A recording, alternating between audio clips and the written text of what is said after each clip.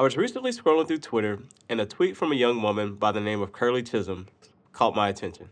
In the tweet, she quoted lyrics from rapper Chief Keef. The lyrics read, "You ain't gonna let me and I feel you, but you gonna or I'll kill you." She goes on to quote lyrics from other popular rappers such as Snoop Dogg, Kanye West, Rick Ross, Eminem, and many others, all centered around the theme of male rappers slamming, abusing, and demeaning women. This kind of got me thinking, is this an artist expressing their own artistic liberties and a reflection of their environment in an unapologetic space? Or, as a global icon with a major influence on pop culture, do they have a greater responsibility to the world at large to police themselves? We want to explore this in today's episode of Cultural Standpoints.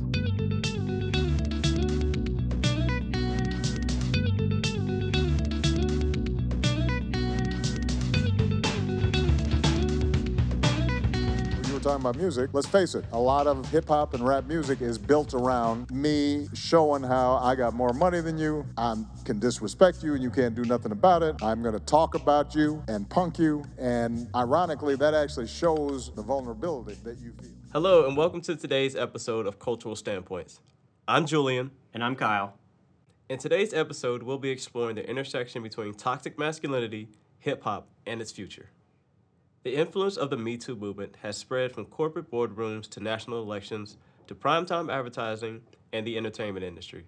Yet there's one sphere of influence that still seems to be unaffected, the global pop culture machine of hip-hop. So how'd we get here? Toxic masculinity isn't a new phenomenon, but recently our society has reached a tipping point and many fed-up voices have broken that silence, giving rise to the Me Too movement. Yet despite this increased scrutiny and high potential for public shaming, many argue that toxic behavior still continues to persist within hip-hop. So how did hip-hop get here from its seemingly G-rated beginnings? As hip-hop's popularity as a new genre of music grew in the late 70s and 80s, so did its potential influence as a larger platform. This platform reached a tipping point in the early 90s with the rise of gangsta rap. Hip-hop slowly morphed from a platform for voicing institutional frustration and observation into a glorification of material excess and toxic behavior with few repercussions. Jumping ahead to this past decade, hip-hop's artists and influence are now on the same scale as classic pop superstars. Thus, over the past 40 years, hip-hop has completely transformed from its innocent beginnings to a platform for empowerment and reflection, and ultimately to a global stage never thought possible. But today, hip-hop faces an existential crisis. Can the collective identity of the music and culture live independently of the behavior of its superstars, or are the two intrinsically linked at a fundamental level? In order to explore this topic in depth, we reached out to active members of the hip-hop community and cultural thought leaders to get their take on a complicated, divisive issue. Deontay Grimes is a street rapper turned gospel rapper and motivational director of Unexpected Direction. Imani Sherrill is co-founder and board member of the BC Collective, as well as VCU's 2019 Black History in the Making Award winner. Nicholas F. is a rapper, songwriter, and producer from Richmond, Virginia. Nick has collaborated with Drake and is best known for being the BET 106 & Park Freestyle Friday champion. We asked our guests what initially drew them to hip-hop. Hip-hop is important to me because it allowed me to be able to voice how I feel and be able to say what I want to say without really no repercussions. That's how it started. Right now, I'm a gospel rapper now, but before that, I was rapping about things that was going on in my life in the streets. I have a strange relationship with hip-hop because for the longest, I was, not allowed to listen to hip-hop. It was secular music. So I fell in love with R&B first. I was one of those girls sneaking in listening to The Love Below late at night. And then I fell in love with hip-hop towards my high school years. I went to a predominantly Black high school, and music is, ingrained in Black culture. And so the more I grew in my Blackness, so to speak, the more I found appreciation for hip-hop and rap music. I remember when my dad bought me my first hip-hop album, Criss Cross. He introduced, Criss Cross was the first tape that I bought. But, he introduced me to Curtis Blow, and then started just listening to the older stuff like Bone Thugs and Harmony, Biggie, Pop, hearing about all these other walks of life that were foreign to mine. I was a military brat that moved around all the time, listening to rap music that reported on the environment that the artists were growing up on was a way for me to travel almost, be places that I haven't been.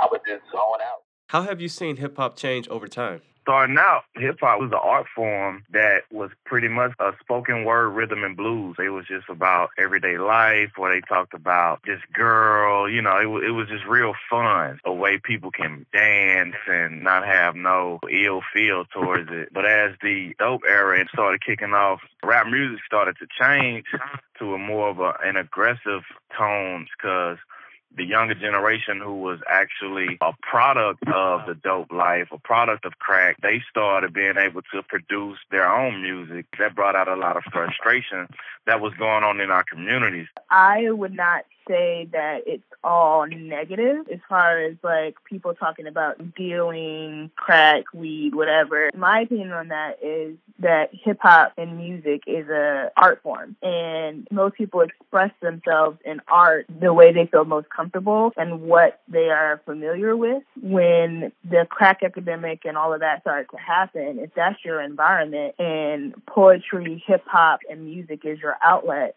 then why not talk about it? Stylistically, things change, but they also say the same. Like you say, we got a bunch of ratchet music nowadays. But like shit, we had Uncle Luke back in the day. We had Teen Baby and whatever. That's just my baby daddy. We had all those joints still. Do you feel like the way hip-hop puts women on display in culture is ultimately allowed and acceptable because it's a safe space of artistic expression? I think that our society is fixated on the fast life. And in the fast life, it's all about money, power, respect, and sex. It makes a man feel powerful to feel like he can make a woman do whatever he want to do. But that woman that they talking about is not the typical woman that's in our neighborhoods or that's in society. Most women, man, we got a lot of good women in this world, but the music not reflecting on the real woman. Me Too movement is calling out that behavior, right?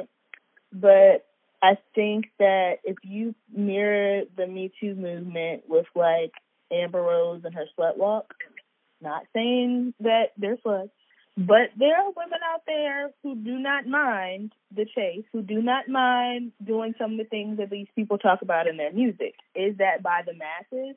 No. Should it just be assumed that every woman is like that because that's what most of our rappers are saying? No. But then you've got other rappers who are saying different.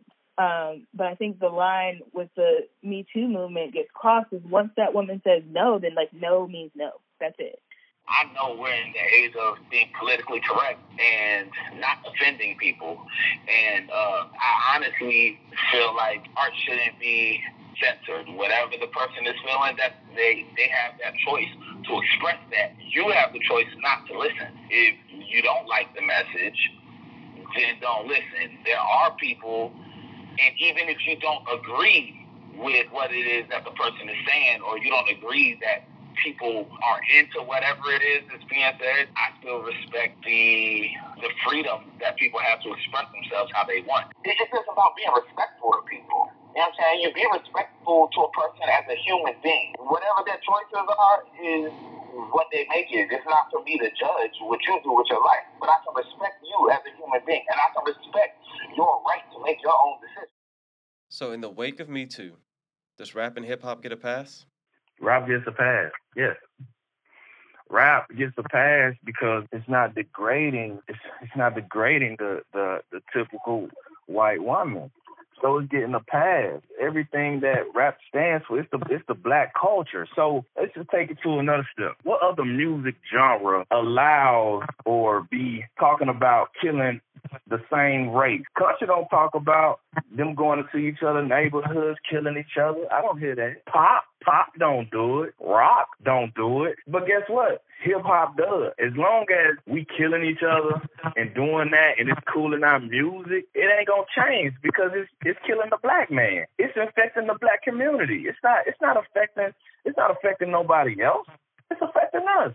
We killing each other. Let them play that all day long. Because music, once you play it over and over again, it becomes a part of you. I don't think that hip-hop gets a pass. I think what happens is, like, they're telling stories of, most of them are telling stories of their experience. And there are women out here who are doing the things that they're talking about and have no problem with it. Like, I see them all the time on Twitter. And you know what? You offer the right dollar amount to some of these regular schmegular women, they'll probably do the same thing. Not saying that they don't have any less morals or they should be ashamed they're not feminists. No, like if that's what they want to do, feel free and be as sexually liberated as you want.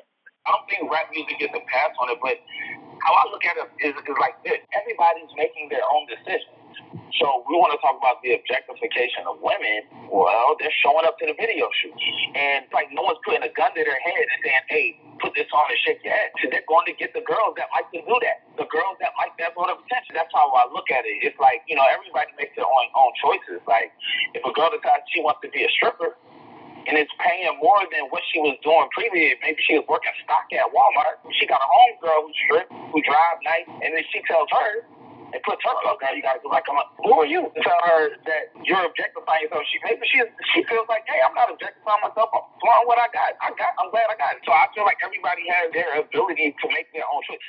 So I'd like to thank the guests for their perspective on this really interesting conversation that we've had around rap music and the optics around women in the music and what they're saying about the women in the music. I really agree with what our guests are saying in that rap should be a free space of expression. A lot of times what we're hearing is stories and testimonies of what these artists are experiencing in their daily lives. Yeah, I agree as well. I think it's important to remember that ultimately this is a sphere of expression that deserves the same artistic protections as other musical genres and not necessarily everyone's real life. I think it's important that we remember that just because women are front and center in hip-hop, it does not necessarily mean that the women are being mistreated. I think Nick made a good point in that it is about respect, but I do also lean into what Dion said about the Black culture. So there is part of this where some people may not be able to identify, so it gets overlooked. But at the end of the day, respect is respect, no matter your race, creed, or color. So I do think that safe space is important for the artist. Respect is important for the person, no matter who they are. And then for the audience, the people that are listening, it is up to them to decide whether they want to listen or whether they don't want to listen and police the situation for themselves. You can't expect the artist to censor themselves because it's something that you may or may not like.